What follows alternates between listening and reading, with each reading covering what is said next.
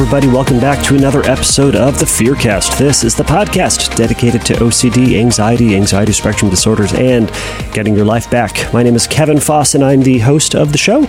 I'm a licensed clinician specializing in the treatment of OCD and anxiety.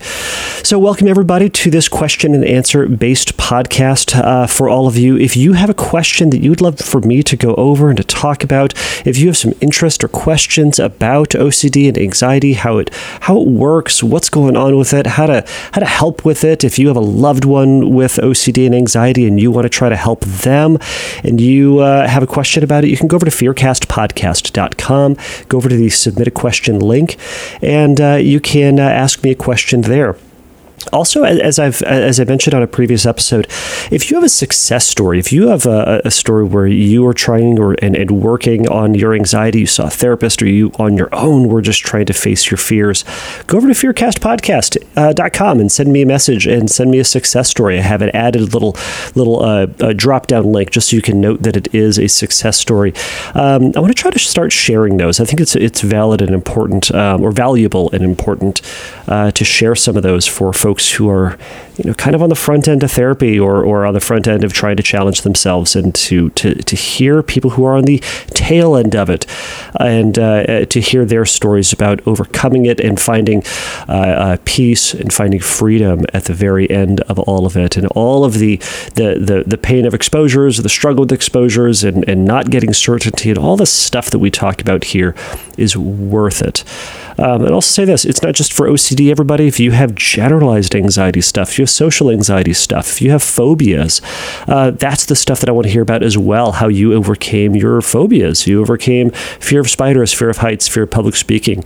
If you had some struggles with trying to put yourself out there at work, but put yourself out there in school and trying to make friends, and how you pushed through that anxiety and achieved success, I want to hear about it. And also, if you're still struggling, I want to hear about that too. And I want to see how I can and how this community can help encourage people a little bit further. So everybody, I hope everybody out there is doing well. I am also doing well this week, I suppose, and nothing super exciting, nothing super boring to complain about. And you know me, I can complain about anything. But here we are in this very weird position. So as a reminder, if you have nothing going on the weekend of or the day of July 31st, I've been doing that all day, meaning July, saying January. Here's where we are. It's 2021, everybody. And sometimes when I'm writing a check or writing the date, I'll write like 2018, 2015. It's not even close. Like, you know how in the first part of the year, you start writing 2020 when it's 2021. Next year at the change of the year, we'll start writing 2021 and go, heck, and we'll scratch out that one and write in a 2 or something like that. My brain just goes, it's 1997. Just put that in. Maybe that's me getting old. Well, that sucks. Anyways, well, it is what it is. So anyways, if you have nothing going on January, I did it again. All right, did it again. If you have nothing going on July 31st, it's a Saturday, and you would like to learn more about OCD and try to get some tips and tricks and advice and guidance, OCD SoCal is an affiliate of the IOCDF, the International OCD Foundation, and they are going to be holding their 5th annual virtual conference. So if you have questions about it or want to learn more about it, go over to ocdsocal.org, so ocdsocal.org, and you can learn a little bit about it. So it's going to be from 9 to 5:30 Pacific time, but remember, it's virtual, so you can be literally anywhere in the world.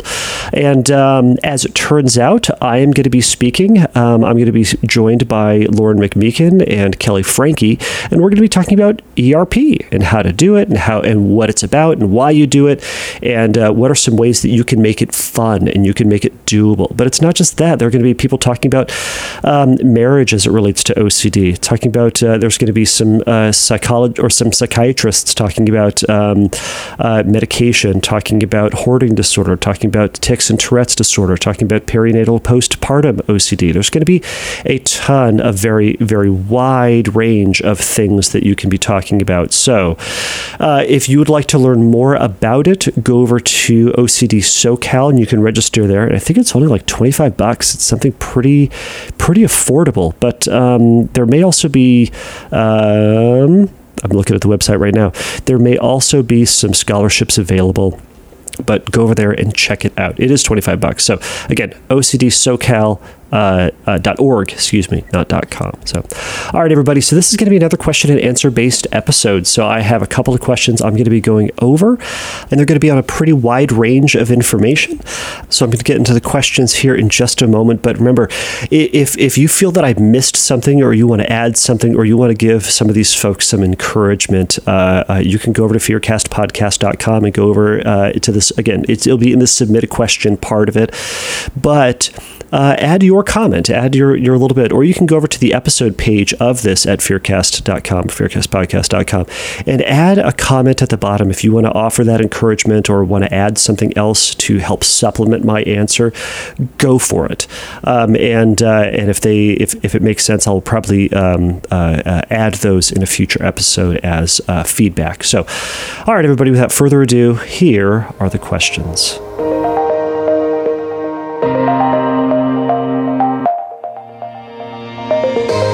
All right, this question comes from Russ. Russ says, "Hello, Kevin. My question for the Fearcast has to do with false memory OCD. This has been the toughest OCD theme for me to face. My intrusive thoughts that hook me come in the form of an accusation that I might have done some kind of sexual act or behavior that I find horrifying." And he puts parenthetically, molesting someone, for example. They go on to say, "I know that I have to accept the uncertainty about these thoughts, but they bring powerful feelings of guilt.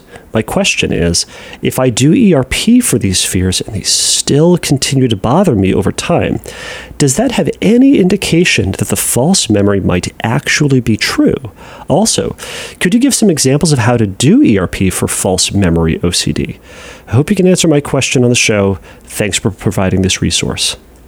All right, Russ, first and foremost, the presence of the feeling, no matter how intense, it is not evidence itself that something happened. So just because you feel bad or that feeling lingers does not mean that then something actually happened, especially in the case of false memory OCD. I should mention, for those who are unaware of what false memory OCD, it kind of fits within the realm of real event OCD, but it's kind of its polar opposite, but kind of in the same world. With false memory OCD, the obsession is whether or not you actually did this thing, whether or not this recollection of an event or of something that you did or an interaction that you have, whether or not that's a real thing that happened, or whether or not it is made up, or whether or not it is an elaboration or an exaggeration, or just the whether or not it existed at all. And then there's a lot of compulsions that go on about that. First, the compulsion of rumination, which is going to be the most common form of this. It's going to be reflecting back on it. There's going to be playing that story out to feel for its authenticity.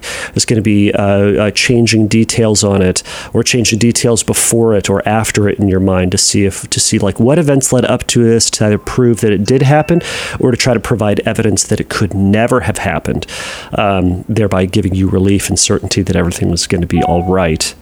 Other things that people can do is ask others, friends, family members, "Hey, did this thing happen, or did I say this thing?" Some people will go and review their emails and see if they sent that email that they're thinking about. Speaking of emails, they might do any number of things, ultimately to try to prove that this thing did not happen, or try to prove that this memory is either true. So they say, well, if it's true, well, at least I know what to do. I need to take action on this. And they hope that it's not true, because very often the false memory is about something that is just catastrophic, something awful in their mind. So, Russ, it sounds like that's where you're at. You are terrified that maybe this thing had happened, and maybe you actually did this horrendous thing. So, you will have to practice acceptance of the presence of this doubt. But the goal then is to resist the analysis, the checking, the asking. Anything that you're doing that treats this thought as if it's real, or this thought as if it's a genuine threat, that needs to be avoided. So the question that you said is, if I do ERP for these fears and they still continue to bother me, is that indication that the false memory might actually be true? No, 0%. Just because you feel the thing doesn't mean that it's true. Don't let OCD lie to you. That's OCD's lie. It's trying to lie to you. But then you go on to say, what are some examples of ERP you can do for false memory? So one of the best things that you can do, well, all right, this is going to be, I'm kind of torn on this. The best thing that ultimately you can do, Russ, is to not spend any more amount of time thinking about this. All it's doing is providing airtime and brain time and energy and effort to something that may or may not actually be true. Now, because you have doubt as to whether or not this thing happened, as you're saying, it's false memory. Did I actually do this? If it actually happened, someone will tell you. It will come to light. It will happen at some point in the future. But you know what? That's somewhere in the future that may or may not happen. But it ain't happening right now. What you're doing is spending a lot of time on something that may or may not be true. It's like you're not spending a lot of time thinking about what you're going to do with all the money you're going to get from winning the lottery, or how you're going to handle it when aliens attack us, or what you're going to do if, I don't know, you lose an arm and it's replaced by, I don't know, a bird wing or a hook or something like that. You're not thinking about that stuff, are you? But you're thinking about this. This is no different. Ultimately, this is a thought that we're going to place in the future. So the most important thing that you can do is to disengage from any further rumination, questioning, and analysis of that. So obviously that's going to be difficult, but the thing that you can do is you can practice exposure to the feared outcome. And I think the best thing that you can do with that is probably through scripting, through just writing out that story of getting caught for this thing. Actually, I'll go back on that. There are two things you can do. One, playing out this story as if it is true and you got caught. And the purpose of that is to let that story play. So in other words, the scripting is you write a story in first person and in present tense, this narrative of you actually getting caught. And the purpose of it is playing it out to its logical conclusion. And as you reread it and as you write it, the point is just to have those images come in mind, to have the feelings go through your body, and to just let those feelings come and go, to let those thoughts come and go, let those mental images come and go, without then expending any energy on solving it, fixing it, getting rid of it, turning it into something it ought to be or shouldn't be or whatever. But just letting it be there and letting it go. Now, you read and write this story when you're not already triggered. When you are already triggered, as you probably are a lot of times, that's when you disengage from it. That's when you let go of the problem solving. And you get on with your day. You shift and focus on something else, anything else. Go for a run, go for a walk, learn to juggle, call up a friend, play some video games. I don't care, and nor should you. The point is to go and do something that is of marginal more importance to you than spending any more time thinking about this maybe event. If you can do that, great. And then if you want to amp that up, then you can play that story out when you're not already triggered by reading and writing, or writing and reading this story, and continuing to practice the same thing. Disengagement from compulsive behavior. So that's going to be the best thing that you can do. There are a couple other things that you might be able to do, but I think those are just such fine-tuning types of things that it would really depend on what your other compulsions are. But Russ, I would start by doing that. And also, I should say, go and talk to a therapist about this. Chat with him or her. If you already have a therapist, chat with him or her about these techniques and see if they are effective for you. And if they aren't, then do whatever they're saying. So, Russ, I hope that was helpful, and best of luck.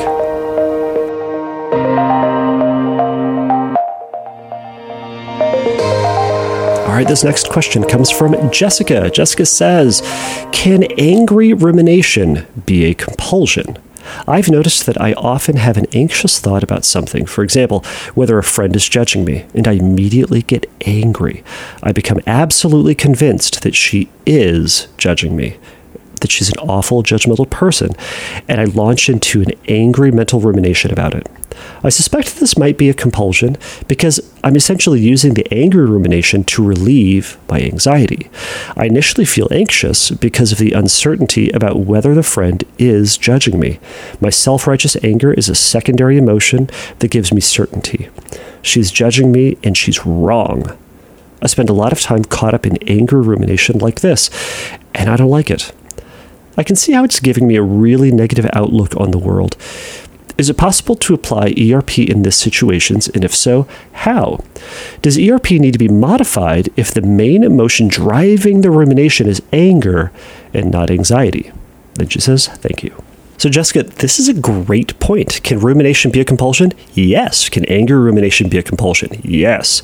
And gosh, I'll tell you, you kind of did half my job already. So thanks. It's very insightful of you to recognize that you are using this kind of self-righteous anger, this mental fight you're having with this person, as a mask, a covering for your anxiety. Kind of, I imagine it's like if you're fighting with this person and really telling her off and really winning the fight, you're kind of proving that you're the winner here. You are righteous. You are in the right.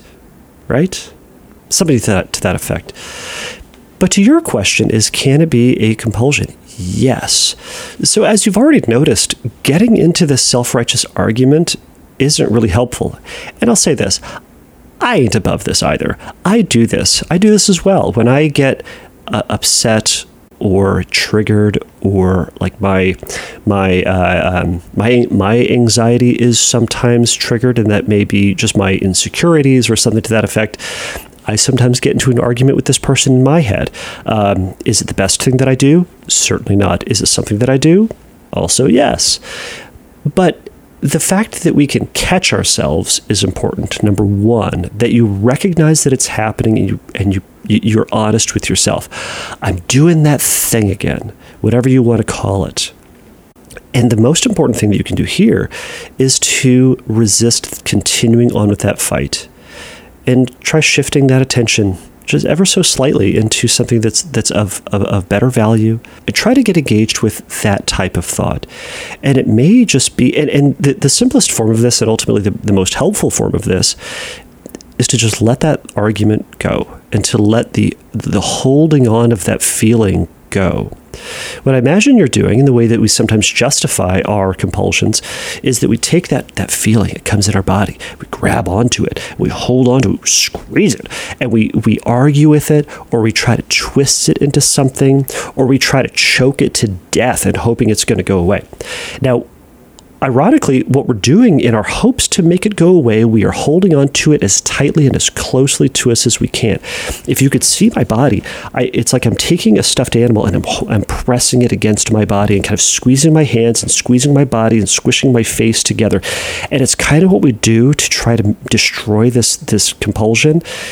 But all it does is it makes my body more tense. It makes us more tense. It has the opposite effect of what we're hoping it is.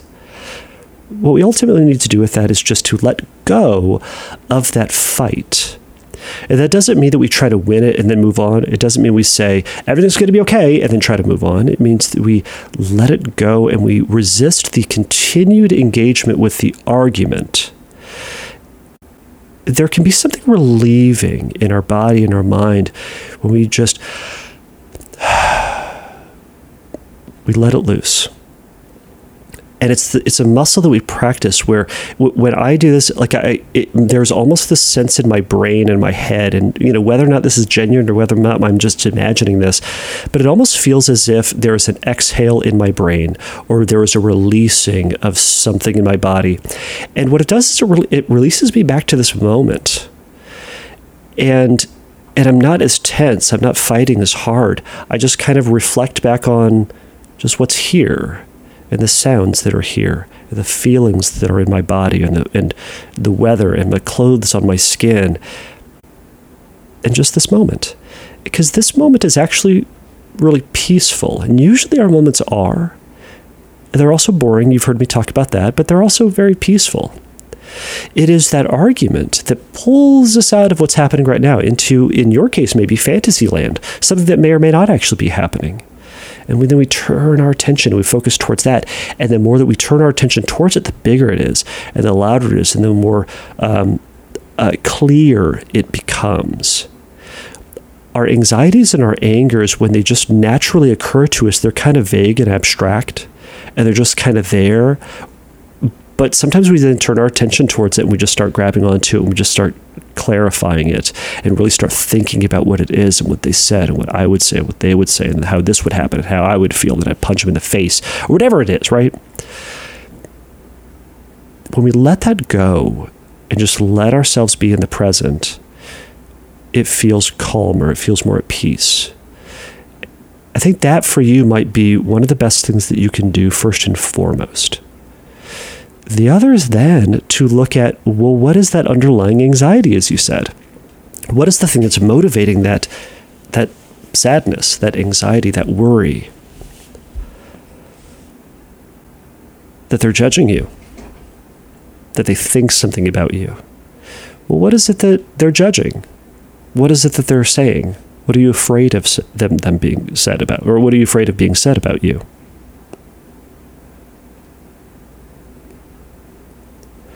We can sit with the uncertainty about that. And also sit with the sadness of maybe they did say that. That's okay. We can feel sad for the possibility of something happening. That's okay. Because sometimes if people are judging us, that's sad. But we also don't need to dwell in that. We also don't need to make it a big thing. And a similar thing is to say that there are a lot of existential things that could be that could happen or could be true, and those are completely sad. You think about loved ones getting into car accidents. That could happen, and that thought is incredibly sad. But we also don't need to spend any amount of time thinking about it either. On a side note, with the worry about people judging us, while what I'm about to suggest may certainly be compulsive and likely can become compulsive for a lot of people, but sometimes when I reflect on whether or not people are judging me, I spend about 5 seconds thinking about if there's any validity to that judgment. Could some of the judgment that people are making or could be making about me be true? And if so, is that my body and my brain responding to something that I recognize that I don't like about myself, or something that I'm doing, or something that is leading me off course of what my values are? Is anything like that happening? But remember, I spent about 5 seconds thinking about it. If I don't find anything very quickly that is evidence of something that may be afoot, I just go, well, then I can't think about anything. And then if something comes up later, I might spend another 5 seconds. But if I don't think of anything, I have to move on. I have to shift out of that. If we identify something and it feels like something we're willing to change or would be reasonable to change or shift or address, maybe I'll look into that. But I'm willing to bet you've done this and you haven't found anything. Now, again, this exercise that I'm talking about here is not for everybody, and I'm going to kick myself in the future because someone is going to hear that and say, Kevin, you told me to do a compulsion, and that's why I've been in therapy for 20 years or something like that. So use this with caution, or take that with a grain of salt. Jessica, to your anxieties, as we've been talking about with all of them, is we have to accept that maybe they're true and maybe they're not. But we also don't need to spend our time wasting our time ruminating about it. You can do scripting with it.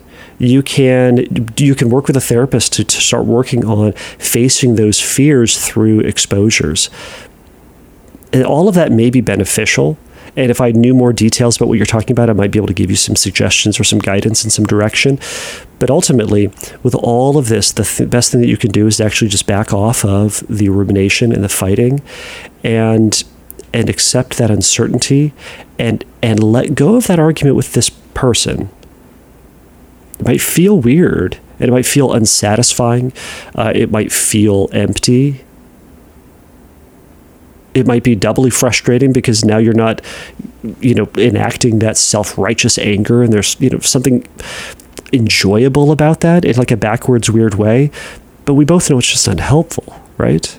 So I hope, Jessica, any of this was helpful for you. And I'd love to hear more details about this if you want to send another email or send a follow-up with how things have been going with this. So again, thank you so much for this question.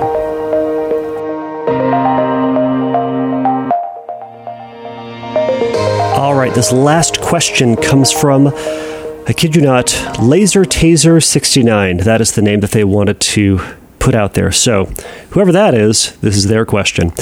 They say, greetings and salutations, Kevin. They said, huge fan. They just spelled it out, added a lot of G's and E's in there. Anyways, huge fan. Been listening since, I think, episode 5. You always know what to say to trigger me. I'm going to see a therapist tomorrow and we'll be asking her opinion, but also wanted to get your opinion on this. What would you recommend to people who have types of OCD like sexual orientation OCD, harm, and other pure O types, and then went out and did unconventional exposures, like engaging in certain things, going to certain places, trying to get that trigger and then sitting with it, and for the most part got the trigger and then accomplished the exposure, but now no longer focuses so much on how the original obsession was and focuses more on the real event of, why did I do that? Now what will people think of me because I did that? How do I accept this uncertainty of being this, quote, horrible person and cope with the images I've seen from going through that exposure? So how do I accept the realities and move forward plagued with that, what if people already know? What if people find out? And they say, I hope that makes sense. Also, what are some mindfulness techniques in self-forgiveness or taking down that inner critic when you are really just trying to face your fear head on and feels like you overdid it? All right, well, Laser Taser, thank you so much for this, and thank you for listening to the podcast. Again, it means so much to me that people would listen to this, and that I hope that you have found help within this. I hope that other folks are finding help with this as well. So it sounds like what's going on here is actually just another continuation of your anxiety. And it is now just anxiety's other and similar and continued way of just trying to rope you back in to the same original fear. It just sounds slightly different. It still is, oh no, what if I'm a horrible person because I did these things? Well, it was probably the same question as the original exposure, right? Well, what if the original exposure might have been, I don't know, how about this? For example, some people will do this. A great exposure for sexual orientation OCD would be going to a gay bar. I've taken a number of people to a number of different gay bars as part of exposure. And you go and you hang out and you dance and you talk to people and you just realize, oh, it's just a bar. That's it. Right? Or you go, oh my gosh, I went and I didn't all of a sudden turn gay, or it didn't just click within me and go, oh my gosh, I am. You just found out it was just a gay bar and you're just a person. You have these thoughts, right? Okay. So some people will then have this thought that, oh my gosh, I went to a gay bar. I did. What does that now say about me? Because straight people don't go to gay bars or, other stuff, harm OCD. People who aren't violent don't write horrible, violent stories, right? People who aren't violent don't hold knives to people's necks. All of these things being great exposures for harm OCD, right? And it can even be more abstract than that. Like, quote, normal people, they don't watch, all the Saw movies over and over and over again. Well, first off, they might. Right? There are plenty of people who do. But this is just another way OCD is trying to rope you back in by saying, here's these things, and see, it just confirms your original fear, or it confirms this new fear that you are awful or bad or terrible. Ultimately, Laser Taser, you're just going to have to accept the possibility that maybe it does say these things about you, but also to spend a 0% amount of time thinking about it. Zero amount of time trying to beat yourself up or trying to confirm or question or try to find certainty about what these other people are thinking about you. Instead, moving on with your life. Because ultimately within this, there's no magic phrase that I can give you nor anybody else can give you that's going to either alleviate this anxiety or this question, or to give you certainty and answers to the question that you're asking. Because that would be a compulsion, and ultimately it would be a lie. I could say anything right now, and you might go, oh, Kevin told me, that feels like such a relief. And then 5 minutes later you go, but how does he know? And then you're back to the races. The point for you is to disengage with that question, with the evaluation. Again, this mental rumination or checking or avoidance, that's the problem. With your case, it may be helpful to have that Switzerland approach we've been talking about. That's that neutral approach, right? It's neither yes, it's neither no, but it's maybe. It's, what are they going to think about me? Maybe I'm a horrible person. maybe I am a terrible person. Would it be so terrible if I was terrible? I mean, I'd be like everybody else. If the option is perfect or terrible, the vast majority of people out there are terrible then, if that's the case, right? Because who's perfect? Who do you know, Laser Taser, that's perfect or on the straight and narrow or just, by your definition, not a terrible person? Because whoever that person is that you just thought about who's this not a terrible person, you could probably think about them. You could probably think about some things about them, or if you really had a conversation about them and they told you some stuff that they thought or did or have experienced, maybe not have experienced, but like thought or said or did or do, you might go, oh my God, they're terrible like me. Well, because we all are, right? But we all aren't, because we're all normal. You hear what I'm saying? Maybe. I'm kind of all over the place. The whole point about this is to accept that middle ground that maybe we are and maybe we're not, but ultimately it doesn't matter. Trying to get the answer is the useless endeavor. Yes, you want the answer, and if you all of a sudden get that answer somewhere ages and ages hence, great. But for right now, you don't have it. And all the hours that you have spent trying to get that answer are gone. They're wasted. Instead, we need to bring ourselves back to this moment and just go, maybe I am, and I'm going to take my horrible, terrible person, and I'm going to go get ice cream. I'm going to go watch this movie, or I'm going to go out on a date, or I'm going to go do something. But I'm going to be this maybe terrible, horrible kind of person and be the best version of me that I can. Because that's probably what you want to do. I imagine you actually want to be a good person. That's probably why this is your obsession. Or you want to be whatever it is. Your obsession attacks the things that you care about the most. So go and be the best version of you and accept that maybe these things are going to backfire on you, or they have already backfired on you. But then go and be the best version of it. Right? It's like, think about a car. You buy a brand new car. It's gorgeous. And the second you leave the lot, you hit a pole and you scratch the side of it. The car is ruined. It's destroyed. It's the worst thing that's ever happened. Do you just burn the car to the ground? Do you say because it has this scuff on it, it means that it's useless now? You might as well just drive it into a ditch and never look at it again? Of course not. You'd go, ugh, that sucks. Well, I guess I'm going to drive this until the wheels fall off. Probably, right? And that's kind of what we do. And even if it wasn't you hit a pole, it's that in the course of driving that car, stuff is going to happen to it. Now, this isn't the best example because this would actually acknowledge that there's a scuff and a mark on something that, quote, was perfect at one point. But that's one, assuming the car was perfect, it wasn't, and assuming that scuffs are real in the case of our emotion or our character. And in this case of you having done these exposures as if they are marks or scuffs. You are viewing these exposures as marks and scuffs on your character. They aren't. These are activities that you did that your brain is trying to just rope you back into by coloring them as dangerous and bad. These were things that you did, and they have to be accepted as part of you. So what are some mindfulness things that you can do? Well, part of it is to sit back and acknowledge the thought. Oh yeah, I'm thinking about that. Okay. And observe it and describe it.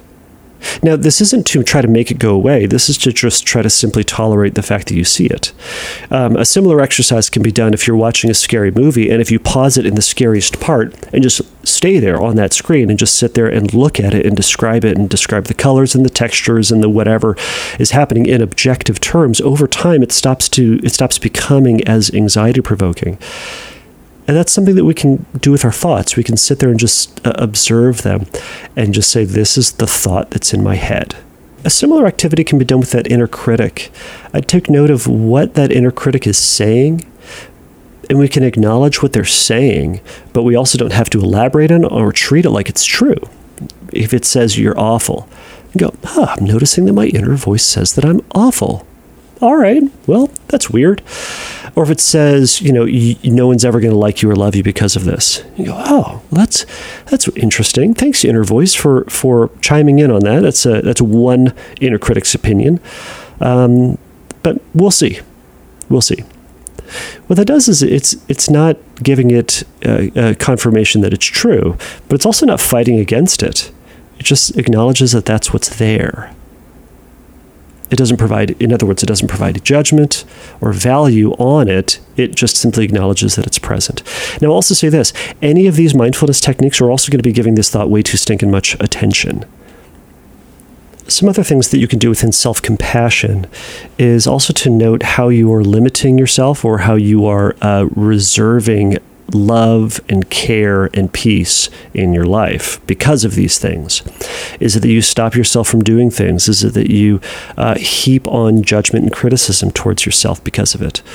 One, I'd say resist the urge to beat yourself up any further and allow yourself to go have fun and enjoy life and receive love and joy and peace in your life.